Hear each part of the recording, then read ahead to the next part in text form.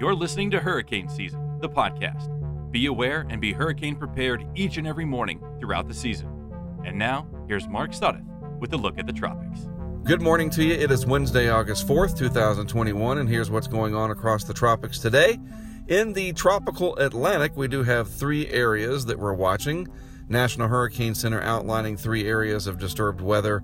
None of them looks like they're going to develop into anything significant anytime soon, but this is an indication that the pattern is gradually becoming more favorable for development in the deep tropics between Africa and the Lesser Antilles, this region that we refer to as the main development region. All of this as a more favorable upward motion pattern, or what we call the Madden-Julian oscillation, comes into place.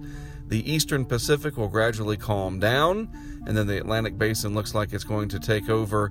And looking at the ECMWF, that's the European model that we hear so much about in the sort of battle between the models, the GFS and the Euro, as we call it.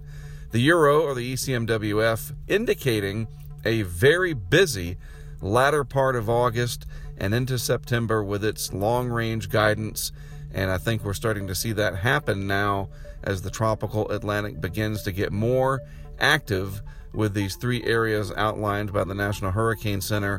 The westernmost system that the Hurricane Center does mention could bring some showers and thunderstorms to the northeast islands of the Caribbean, maybe the Virgin Islands, Puerto Rico area in the next few days. Outside of that, as I mentioned, none of these look like they're going to develop into anything significant. We're not quite there yet where we would see something to go on to become a tropical storm or a hurricane. But once again, I emphasize, I think this is the start of what we're going to see as this big ramp up in activity later in the month and then into and beyond September. As I mentioned, the eastern Pacific starting to calm down just a little bit. Still a few systems out there, none of them really threatening land at all, but they're all generally weak, and that is a sign when the Pacific is weak and can't produce strong hurricanes. We only had very strong Hurricane Felicia in the last few weeks, and that's pretty much it.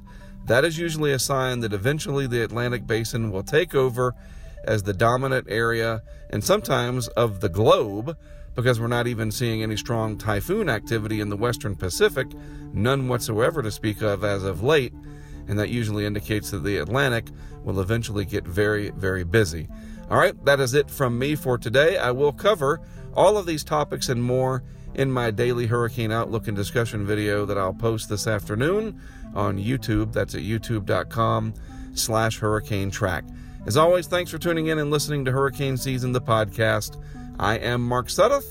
I'll be back with more for you tomorrow.